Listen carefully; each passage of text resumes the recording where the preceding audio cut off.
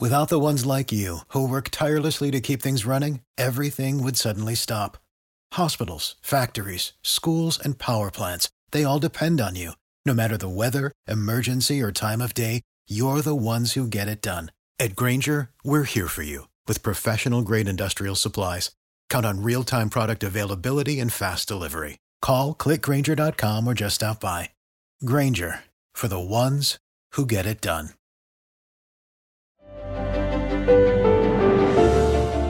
You're listening to Conversations with John Anderson, featuring Nigel Biggar.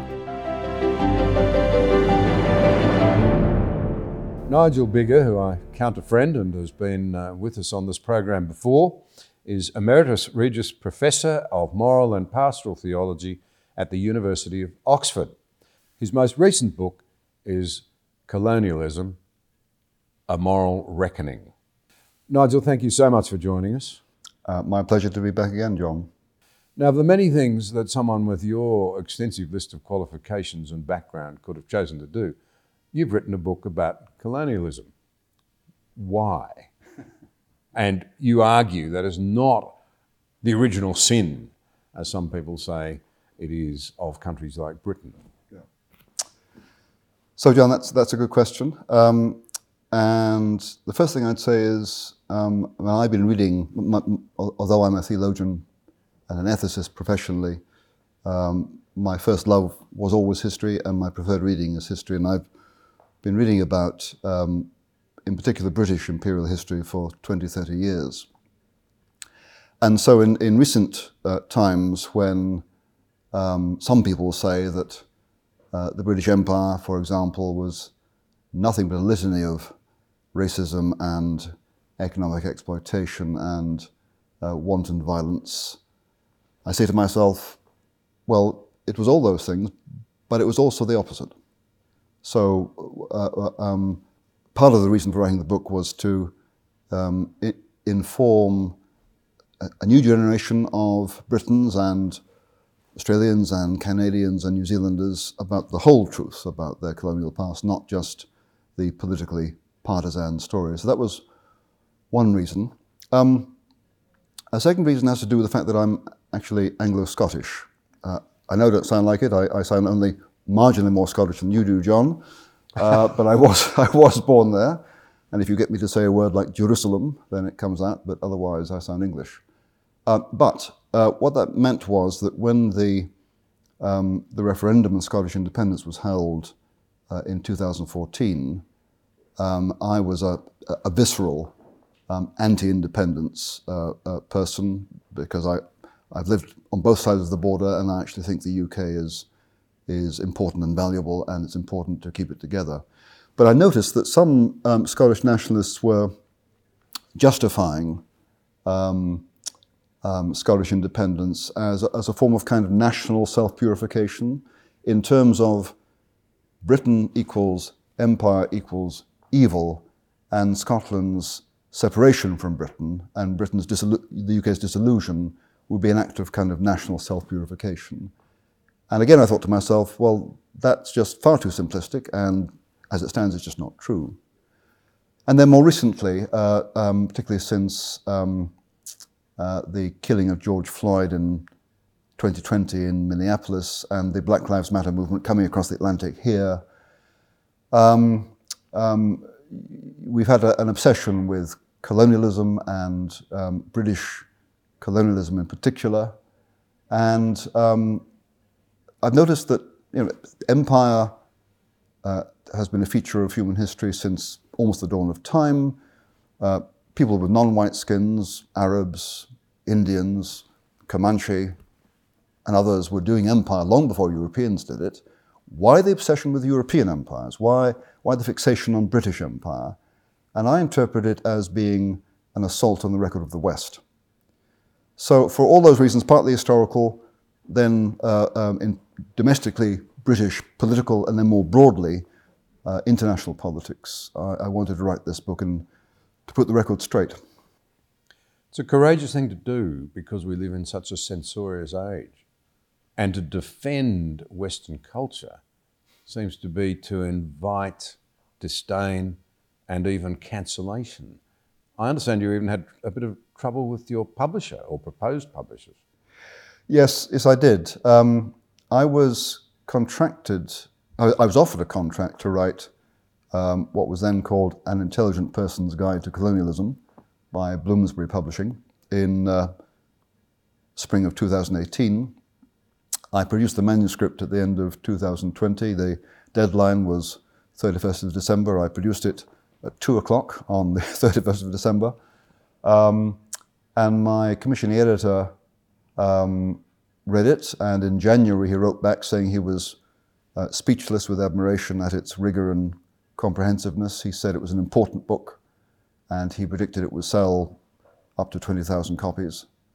And then it went into the copy editing process, and they produced a cover. But then in March I got an email from the top of Bloomsbury saying that they were going to postpone publication indefinitely because, to use their words, public feeling is unfavourable. And I was told informally they wanted me to walk away from my contract. I could go into the gory detail, I'll spare you. Suffice to say that eventually because I had no other choice, I agreed to walk away from the contract without any other publisher in sight. That was in April 2021. Happily, in August 21, William Collins came to my rescue and they published the book in this country and in Australia, I think in early February, and it came out in Canada and the States last week. Well, I don't know what's happened to the idea that we ought to have public debates, contestability of ideas, attempts to get to the truth of things, but I find it a very, very disturbing development. No, it was, and of course, when I realised they weren't going to publish it, I was momentarily depressed, partly for personal reasons, but most of all, what depressed me was the thought that we in Britain had come to the place where, you know, judging by what other people have said of my work, John, I'm pretty careful and I'm pretty thorough, and this topic was really important, and my commissioning editor said it was one of the most important books he'd seen in years. And yet it seemed that this British publisher wouldn't publish it because public feeling was unfavourable. Now, of course, we all know that public feeling is many things.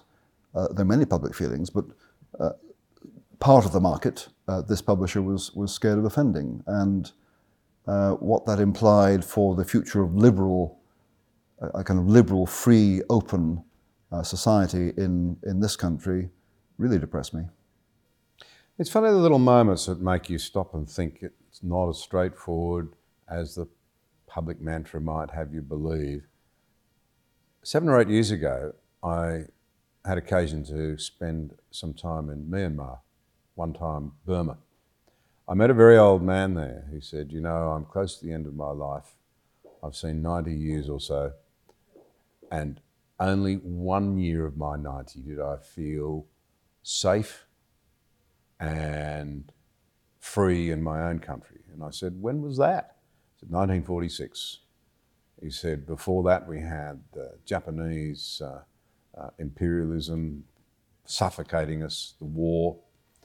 1946 we were liberated, and the British ran the place for a year, and I felt good and I felt safe. And then my own people forced a repressive regime on me. Yeah. And I thought, Yeah. these things are always much more complicated, Yes. much more nuanced. Yes. Always a story of good and bad, Yes. and that takes a lot of unpacking. But can I ask you, let's be clear what you're talking about. Your book is a scrutiny of our current moral evaluations of colonialism. Yes. What would you describe as the colonialism that you're writing about, and what sort of main countries have you sought to focus on? So let me start with empire, first of all, before I talk about colonialism. So empire is a form of political organization which has existed since the dawn of time, whereby in an empire there are many peoples, but one people dominates. Roughly speaking, that's an empire. Now, colonies are a form that empire can sometimes take when the dominant people emigrate to other parts of the world and settle. So you have European British colonists in Australia, you have European British colonists in North America. You don't have European British colonists much in India during the British Empire. So there's a distinction between empire and colonies. But broadly speaking, and I've used the word colonialism in the title of my book because that's the one that's used in public discourse. But the book itself focuses on the record of the British Empire. Why? Partly it's the one I know best. Partly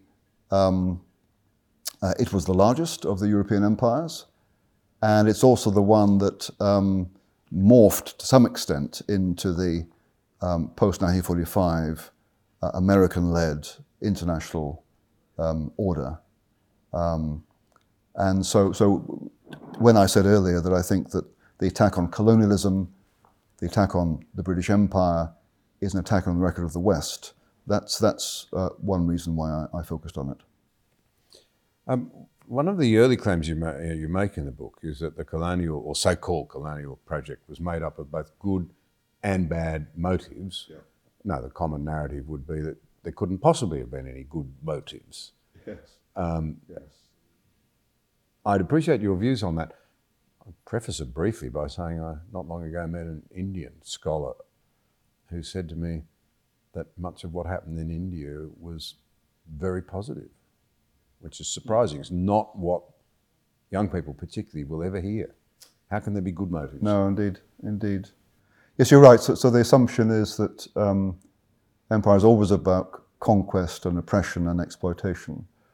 But that owes much more to theory than it does to historical fact. So that's one reason why I prefer not to talk about imperialism or colonialism, because that implies a kind of unitary thing. Whereas, in fact, I mean, maybe in Berlin in 1938, someone decided we're going to conquer the world. But in the case of the British Empire and most of the European empires, it wasn't like that. It was much more ad hoc, much more responding to circumstance. So how did the British Empire rise? Originally, in the 1600s, trade. East India Company is given a monopoly of trade between England and India, and Englishmen sail out to India and establish trading bases in India. Then Englishmen also go westward across the Atlantic. Why do they do that? Well, partly because Elizabeth I wanted her sailors to harass Spanish shipping because the Spanish Empire was threatening Protestant England. So the irony there is the origins of English empire are anti-imperial. But to be honest, also, people like Drake and others were hungry for gold. At the time, I don't think they were particularly hungry for land, but they were hungry for gold. So you've got those in the early century of the First British Empire. You have trade, anti-imperial national endeavour, private hunger for gold. Later on, in the 19th century, the British, one reason the British ever came to rule East Africa was lobbying by humanitarians to suppress the Arab slave trade. And some parts of the empire landed in London at the end of wars when they were ceded by treaty. So the motives were really quite various. Yes, they included sometimes greed. They included sometimes racial arrogance, but oftentimes, I mean, all human endeavour is a mixture of virtue and vice and good motives and bad. Anyone reflecting on their own private lives knows that. And imperial endeavour was no different. Yeah, we have lost sight of that, haven't we? I mean, we now tend to ascribe virtue to one group versus another group. Yes. In a very simplistic way. You disagree with me, say you're bad, and you're all bad, and I'm all right. And there's no allowing for the greyness in between. And I think that's right. And I mean, I speak as a Christian. The assumption that virtue and vice runs right through the middle of me is one I've long made, and I assume of everyone else, that we're a mixture of virtue and vice. One good effect of that view of the universality of sinfulness is that when you do me wrong, John, I may be very annoyed, and I may rightly hold you to account for that. But the fact that I know that I too am a sinner means that my judgment on you is tempered, because I too am a sinner. And so the sense that unrighteousness is within here as well as out there actually helps to temper conflict between individuals and between political parties and between nations. And frankly, a wider awareness of that wisdom now might see a greater commitment to a more honest debate about issues of the sort that we're talking today. I think so. Now, you say that colonialism can be said to have a report card that shows some positives as well as some negatives. What are the negatives, firstly, as you see them? Yeah, so just taking the British Empire, for example, in the debit column of the imperial ledger, you will find roughly 150 years worth of slave trade and slavery from about 1650 to 1807. You will find, not uncommonly, offensive racial arrogance. You will also find, very commonly, the abrupt disruption of social and cultural and economic lives of native peoples in North America, Australia, and Africa. The reason for that is that the cultural gap between, let's say, 19th century Europeans with their science and their medicine and their ocean-going ships and their firearms, the culture gap between them and many of the peoples they met was just vast. So the impact of modernity, which was going to happen one way or another, was severe. And the other major negative impact of European colonial expansion was disease. Europeans had been, I don't understand these things, not being a medic, but I understand that because Europeans had domesticated animals, they had become immune to diseases that animals can spread. But when they went to North America and not least Australia, they brought with them diseases that native peoples were not immune to, and native peoples suffered grievously. That said, there is reason to suppose that smallpox was introduced to northern Australia, not by Europeans, but by fishermen from what's now Indonesia. So it wasn't just the Europeans who spread disease, and by the way, the disease was not spread deliberately, but it was a tragic evil. Amongst the widely presented arguments that colonialism was evil, is of course that it was racist. But I think you challenge that assumption. It's not so simple. And indeed, you hold up the very interesting illustration of British involvement in Africa to end slavery, which is deeply rooted in the horrors of racism. Yeah. So I think we need to have an adult discussion about what we mean by racism, John. And there are a couple of pages in my book where I lay out what I think racism is. And I take it to be, I mean, human beings are constantly in the business of identifying with one group over and against another and thinking this group to which I belong, this football club, this church, this nation, this race is better than another, because it makes us feel better to be superior to other people. It's a very common thing. Europeans did not invent racial prejudice. But I think that's what it is. It's denigrating another people, another race, in an indiscriminate fashion, and then assuming that any member of that race shares in whatever bad qualities you attributed to it. And that I regard, just for the record, is ugly and it's abhorrent. But what I don't think is racist is making discriminate judgments about another culture and saying, well, in this respect, I think that culture is scientifically or technologically, or perhaps even morally inferior. Now, why do I say that's not racist? Well, it's partly because when I, as a 21st century Briton, look back on my medieval forebears, you bet there are ways in which I regard our culture as superior to theirs. We don't, thank goodness, hang, draw and quarter criminals. We don't burn them alive. Our medicine is superior. Our agriculture is superior. So if I can say that about my own people 1,000 years ago, if I meet other cultures around the world which have similar practices or a similar level of cultural development, I also regard them as, in these respects, inferior. And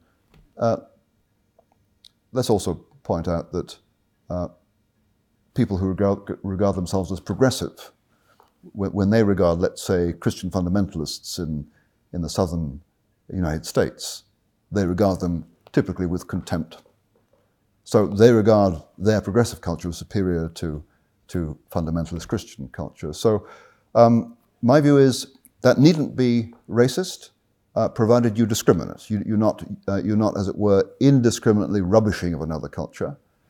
And the other important respect is this, that it would be racist, as some people toward the end of the 1800s thought, to regard non-white peoples as naturally or biologically inferior. That's to say, not only are they at this moment in time inferior culturally in certain respects, but that's because they are naturally inferior and they will never significantly improve.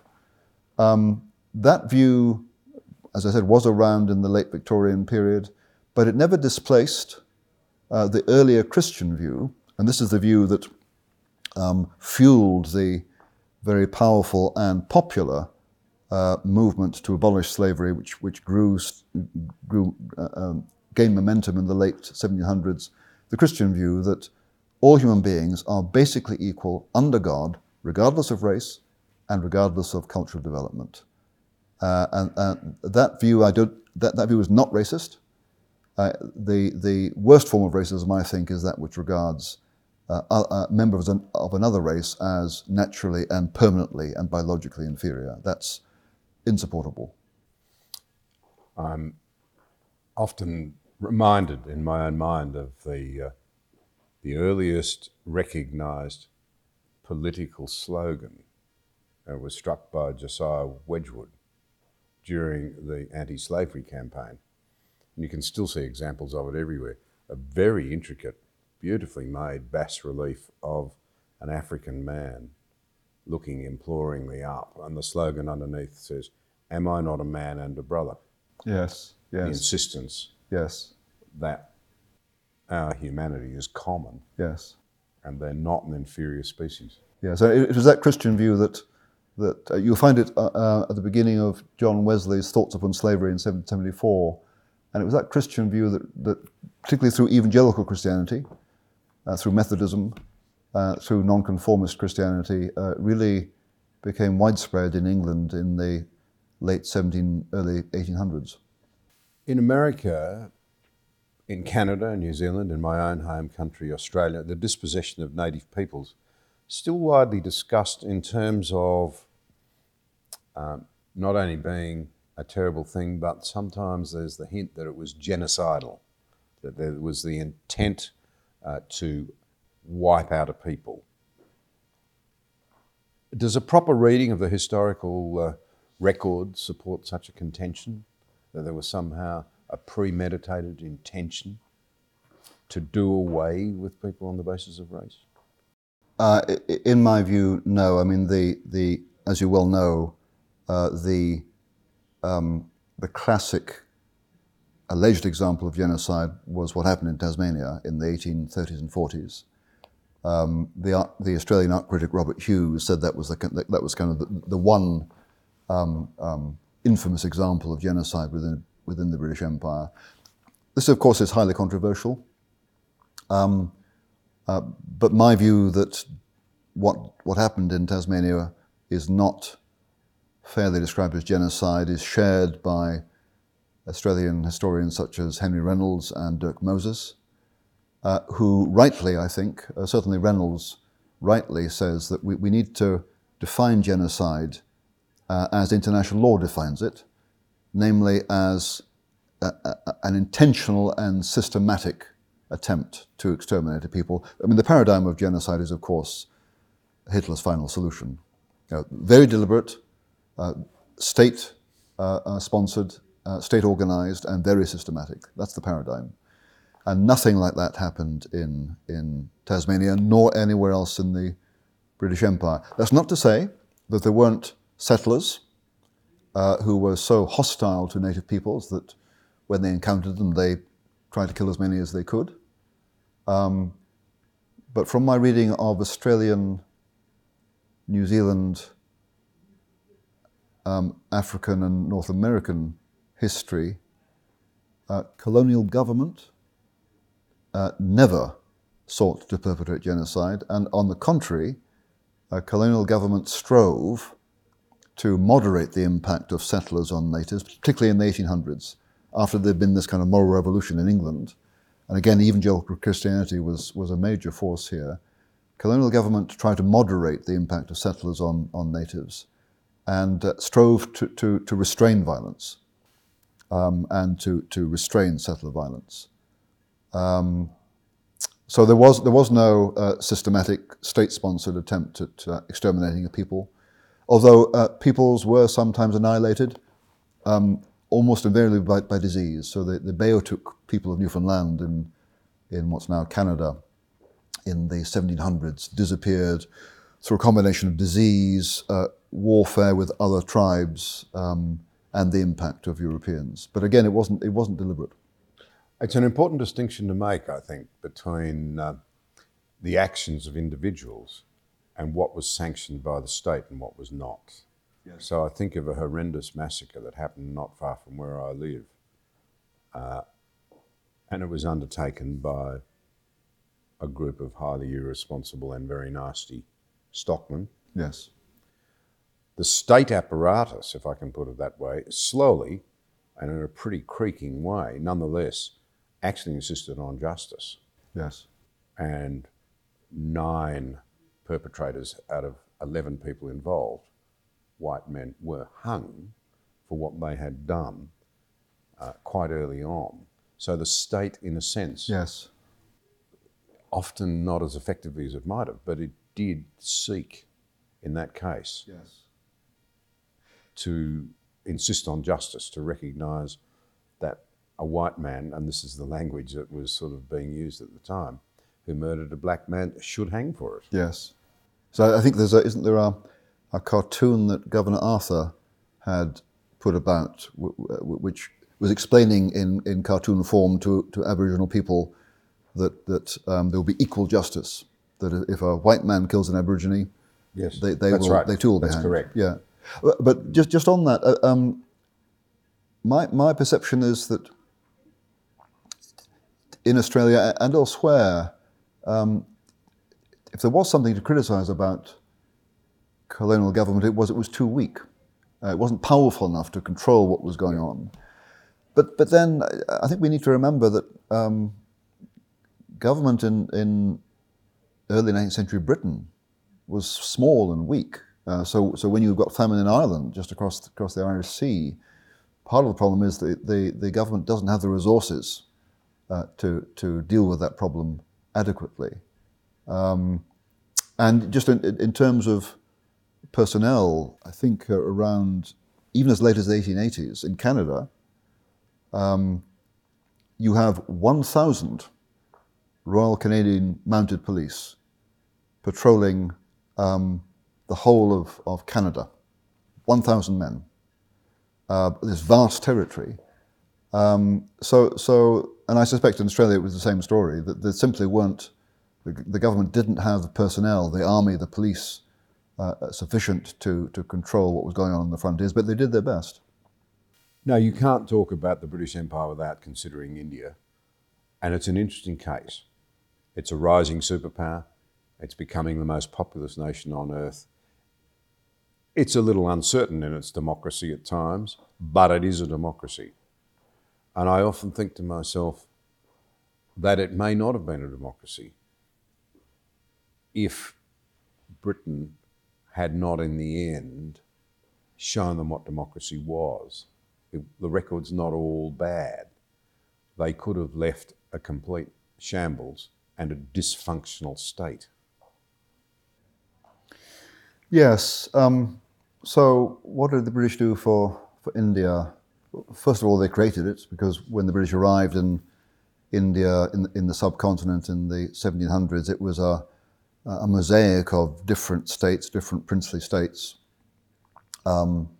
speaking a variety of languages.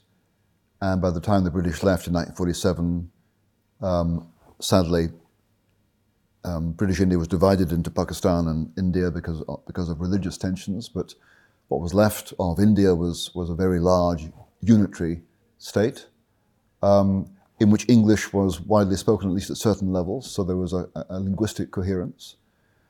And so insofar as India now is thriving economically, the fact that there is a common language and a common state and a common market must bear some large responsibility for that. But also in terms of the rule of law.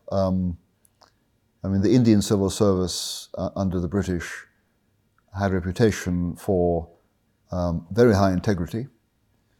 And I don't know to what extent the Indian civil service as it is now has maintained that tradition.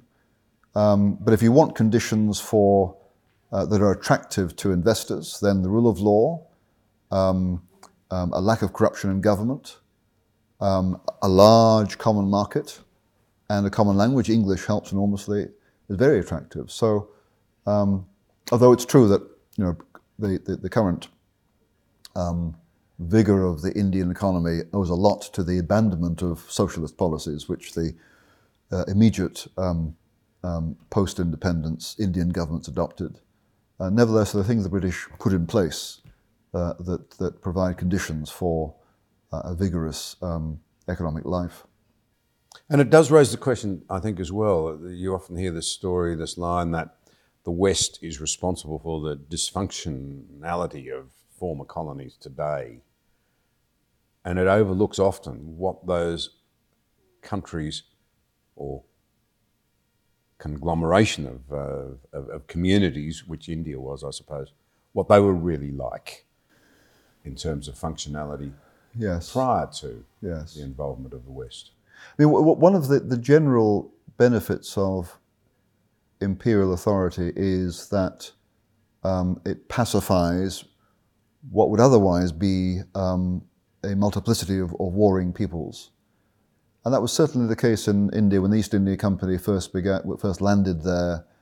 Mughal imperial authority had disintegrated, and there was constant civil wars among Indians. And one of the effects of the expansion of the rule of the East India Company in the late 1700s was peace, and as a consequence of peace, economic prosperity. So if one person I quote in my book, John Malcolm, a Scotsman born about 50 miles east of where I was born. In fact, he was a founder member of the club in which we now sit. He wrote, he went out to India in about 1780 at the age of 13. And in around 1800, he wrote about how, because of the ending of civil war and the imposition of British rule, the peasants were returning to the fields and they were becoming fertile again. So the imperially imposed peace has the benefit of allowing economic life to flourish, and that was one of the benefits of the imposition of British imperial rule in India. There's an interesting counterexample in southern Africa when in 1879 the British invaded and conquered the Zulu kingdom, and in order to break up its power, because it was a highly militarized society, the British broke up the Zulu kingdom into about a dozen different little kinglets. And sometime afterwards, some Zulu leaders were heard to complain, and they said, you British, you conquered us, we get the right of conquest. Fine, you get to rule us. Now would you please do so? Because what you've done is you've come here, you've conquered us, you've broken us up, and because you haven't imposed your imperial authority, we're now quarrelling among one another. So again, sometimes the fault of imperial rule was it was sometimes too weak, but when it's imposed, it has the benefit of creating peace and as a consequence of that, economic prosperity. Central to any account of colonialism is surely the importation of missionaries and Christianity to non-Christian lands. What did you discover in your research in this area about the relationship between Christianity and missionaries and colonialisation?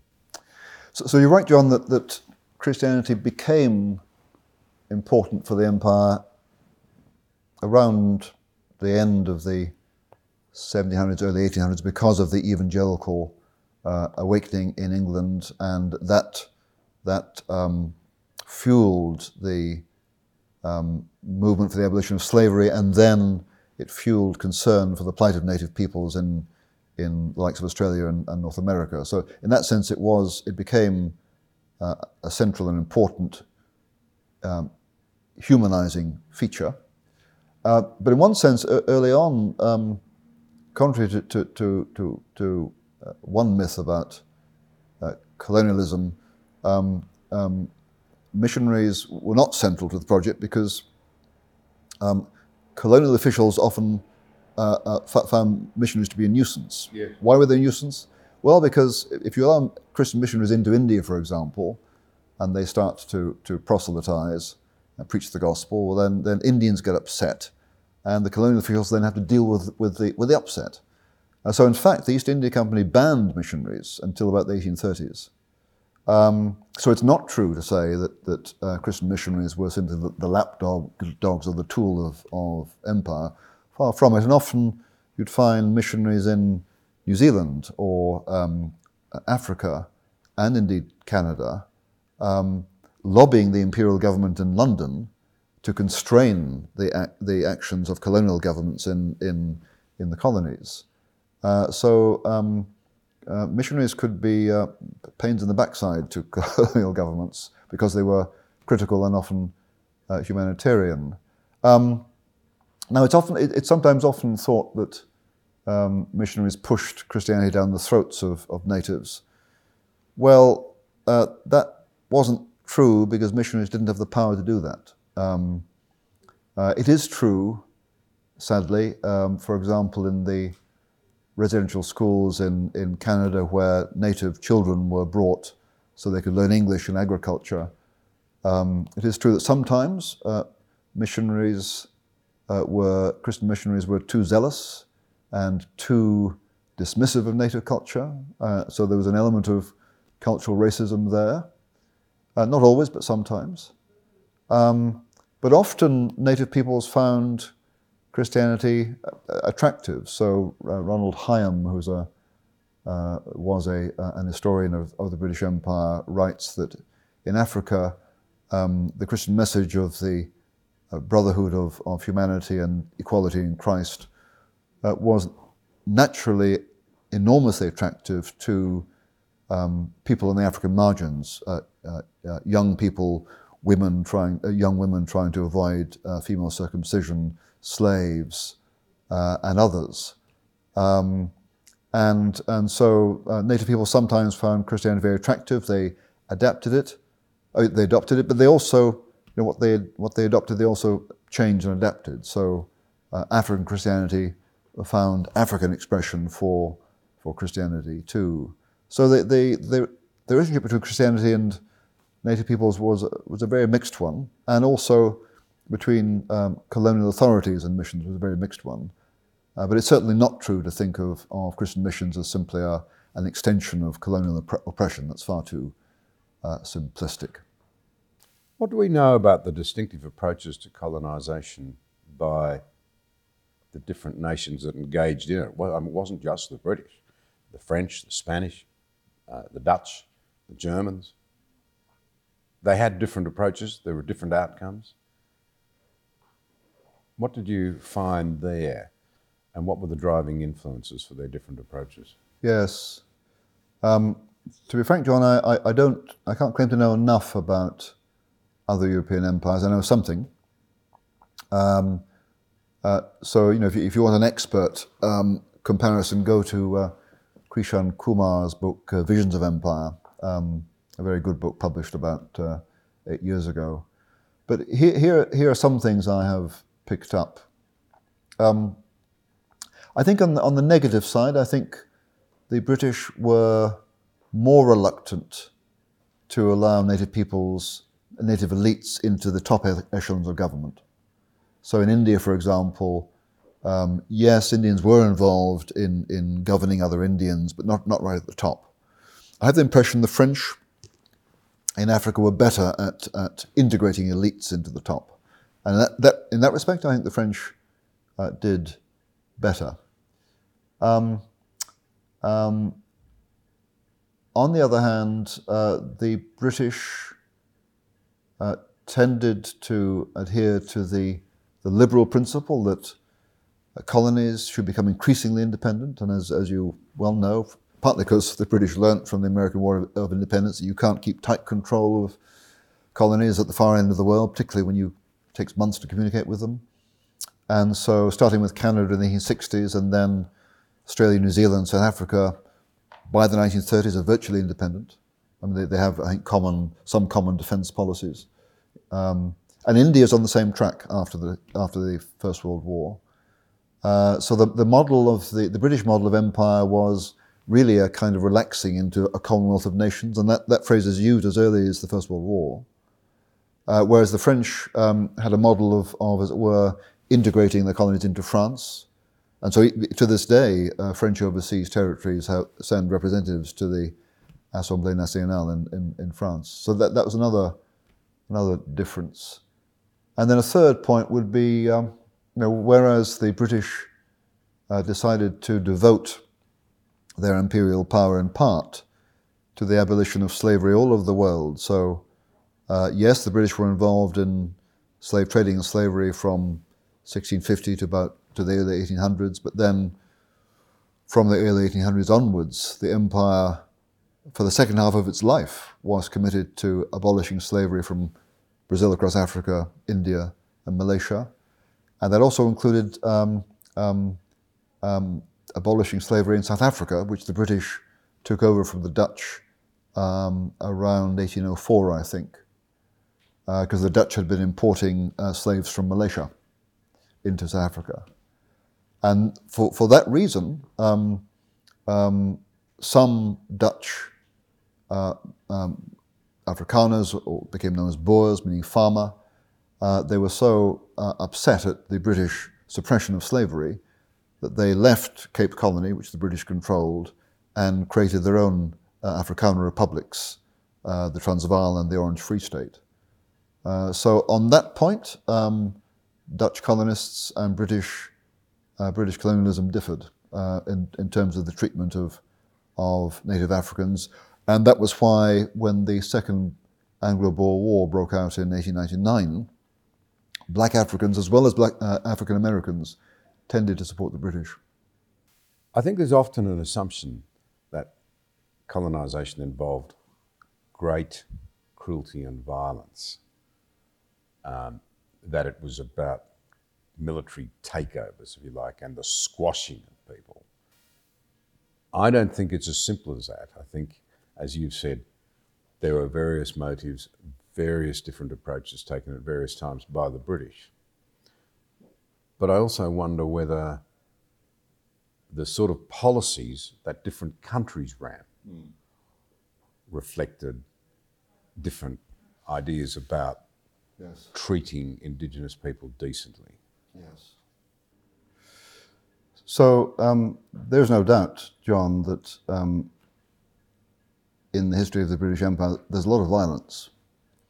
But we need to put that in context because you and I are privileged to live in parts of the world that enjoy unprecedented peace and health and wealth and security. And we live in countries that have strong states, that can afford to be very careful about how much violence they use, because they don't have to use too much of it. But in the past, where states, colonial governments are weak, where borders are uncertain, there was a lot of conflict, a lot of violence. But that's the past was it was much more insecure, and where people are insecure, they don't give others benefit of doubt, and there's more violence. So let's just take that as read.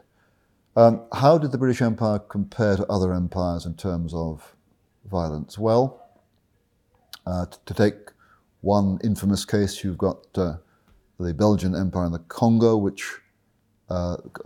colony in the Congo, which was notoriously cruel to black Africans. Although, to be fair, as I understand it, that wasn't actually a colony of the Belgian state. It was actually a private fiefdom of King Leopold. So you might want to say that wasn't the Belgians' fault, it was just the king's. That's a fine point.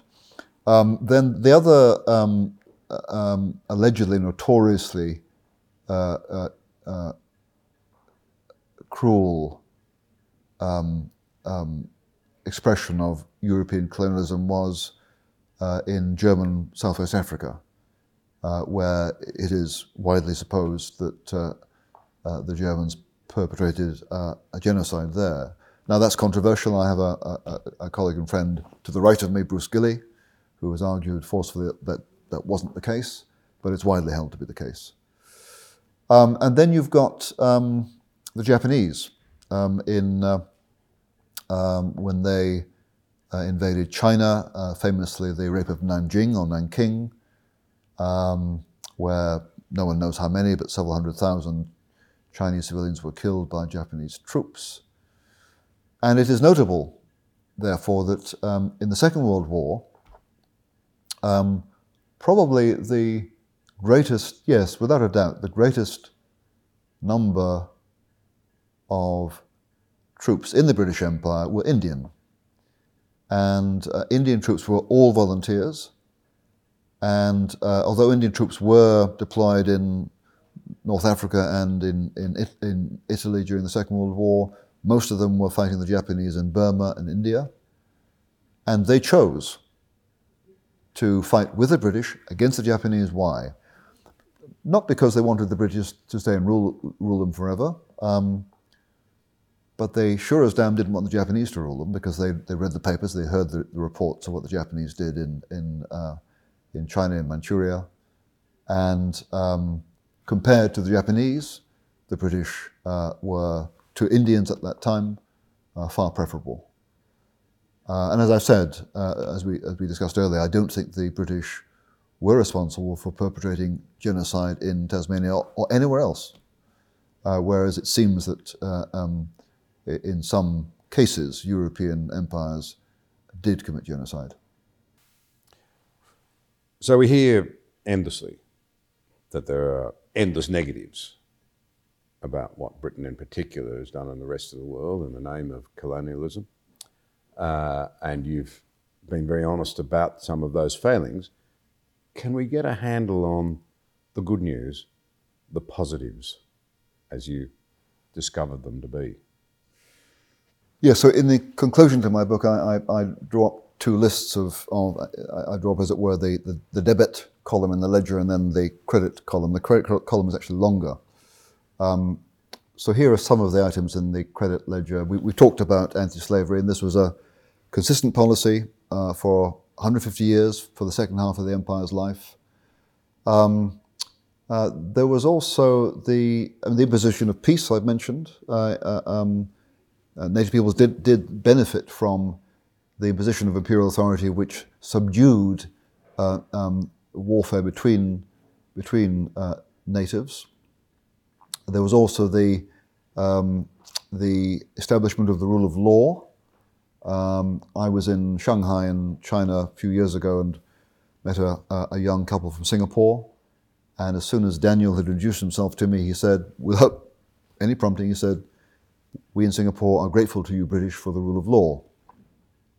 And another anecdote I have relative to that is I had a Chinese colleague from Hong Kong visiting me in Oxford, and I said to him, "So, Ping Chung, what do you think about the British legacy, the colonial legacy in Hong Kong?" And he said, "Well, if in the 1950s or 60s China had been a liberal democracy, Hong Kong wouldn't look so good. But in the 50s, late 50s, early 50s, China was in a state of anarchy and civil war, and that's why you had 1 million or 2 Chinese, no one knows how many, fleeing mainland China, coming into the non-democratic colony of Hong Kong. Why? Because at least there was the rule of law, which provides life with predictability, and you can at least have sufficient stability to flourish there. So the establishment of the rule of law was really important, very important for foreign investment. The British, up until 1929, I think invested more overseas than any other European country. And investors don't invest unless the environment is secure, because otherwise they risk losing their investment. So the establishment of rule of law, stable government, encouraged investment in India and Africa and Australia and North America. And not least thanks to that, look at what the British Empire grew up. So the United States, Canada, Australia, New Zealand, and indeed Israel, some of the most prosperous, stable, liberal countries in the world, all of them were progeny of the British Empire. So I think there are quite a large number of benefits that the empire conferred upon various parts of the world. Here's a novel thought. There are probably not a few people who wouldn't mind a little British rule of law today. Yes. In the sense that we hear endless condemnation of Britain in relation to the slave trade, but nobody seems to care about the 45 to 50 million slaves around the world today. Yes. It says something very profound, that we want to revisit the past, whereas in fact the story there is not as people believe it, and ignore the fact that there's a great need for people to stand up now, as the anti-slavery campaigners in Britain did so effectively a couple of 100 years ago. No, that's absolutely right. And I mean, let's be clear. I mean, the reason why some people want us to focus on the sins of slavery, which were sins, is political. And people want us to focus on the evils of colonialism because it is politically useful as a kind of lever to achieve things politically. But the whole truth is altogether more mixed. And I think it's really important politically we get our history right. Otherwise, we're susceptible to false guilt, and we embark on well-meaning but ill-judged policies. So let's get the history right. We live in a culture now where there's an extraordinary, almost self-loathing of everything that we are, and a quite noticeable manipulation of history to support a narrative that we should be ashamed of what has gone before us. Yes. And I think that is playing out very badly for young people.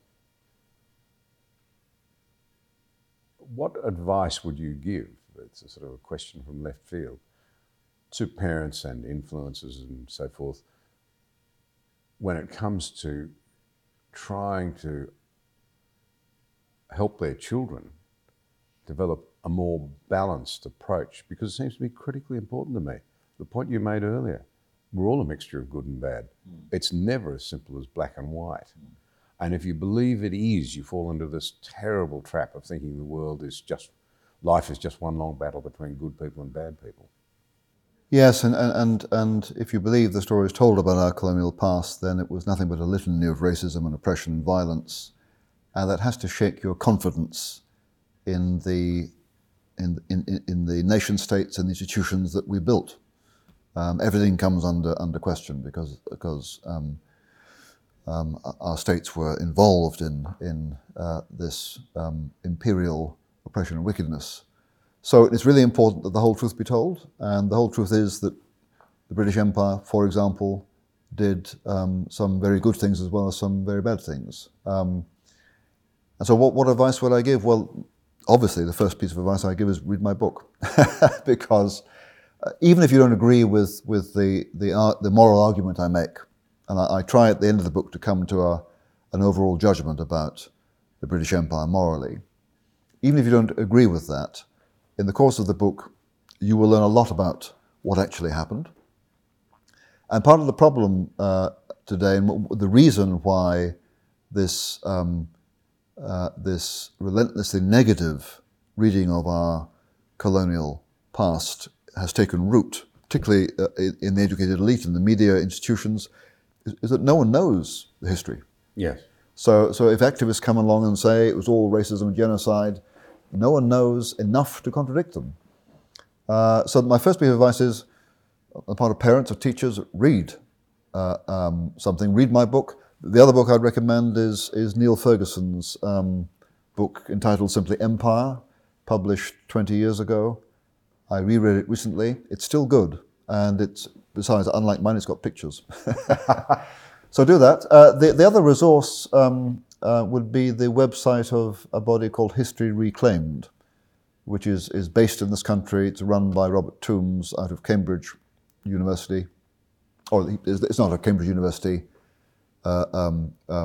entity, but he's at Cambridge and he runs it. And this is designed to get historians to write material that is more balanced and provides the other side of the story. And there's lots of stuff up on the website. So I'd really recommend that parents and teachers of history look at that website, which is universally available. I'll put a proposition to you then, and just to test it. You could argue that the means by which Britain became the most powerful nation on earth, as it was for a very long time, contained some bad stories as well as some good stories and some indifferent stories, but it needs to be balanced by the reality that then Britain became the first and only empire of its type to actually abolish slavery, so far as I'm aware, and it was able to take on the role of ending it beyond its own economy and peoples because it was big and powerful. Yes. So there's two sides to that one story alone. Yes, so Britain was not the first to abolish the slave trade. Denmark was, but in Northwest Europe, you have a number of nations that come to the view for the first time in the history of the world that slavery as such is unacceptable. And then Britain, because after the end of the Napoleonic Wars in 1815, Britain then becomes for a century, or just over a century, the most powerful nation in the world. Britain devotes a lot of its imperial power to suppressing slavery across the world. In the 1820s and 30s, the slave trade department was the largest in the British Foreign Office. Around 1840-50, the Royal Navy devoted 13% of its total manpower just to suppressing the slave trade across the Atlantic from West Africa to the Americas. So there's that. There's also the fact that, as I said earlier, the British realized, well, some British realized that the empire could not consist of a tightly controlled, centralized state, so that Britain tightly controls the destinies of peoples in Australia and Africa and North America. And so there was a recognition, and in fact, in the 1820s in India, Bombay and Calcutta and Madras are all governed by Scotsmen, and every one of the Scotsmen says, folks, we can't be here forever. All we can hope to do is to help the Indians develop decent government, and then we should leave with grace and hopefully goodwill. And that view was embodied in the developing Commonwealth idea, as I said earlier, whereby the empire relaxes into a family of independent nations, which is what it's become. And I think that that's the kind of a liberal vision of the destiny of empire, and that I think is creditable. And then the last thing I'd say is remember how the British Empire exhausted itself. 1939 to 45. Doing what? Fighting the massively murderous racist regime in Hitler's Berlin. And between May 1940, when France fell, and June 41, when Hitler invaded Russia, the British Empire offered the only military resistance to Nazism, with the sole exception of Greece. And that has to say something good about what the empire had become and what, when push came to shove, what it stood for. To its end, like every political body, it contained both good and bad, virtue and vice. But I think the fact that, thanks to the moral integrity and wisdom of Winston Churchill, Britain and the empire, and you know very well, and we British know now too, the effort to defeat Hitler was an imperial effort. Your father was in North Africa, mine was in Italy. He was mistaken for an Indian because the Indian division was off to his right in Italy, not India. It was a remarkable multinational effort, and that was devoted to defeating not only Imperial Japan but also Nazi Germany. And that, I think, if you're going to lose an empire, I can't think of a better way to do it. Well, thank you very much. That's a great note to end on. We need to recognise that history can teach us a great deal, but we need to know what the history actually is. Absolutely. So, please read my book.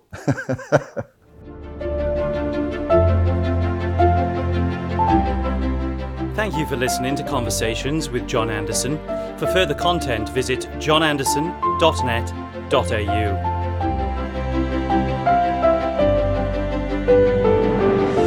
If you enjoy this podcast, please leave a rating and a review in iTunes. It helps other listeners find us.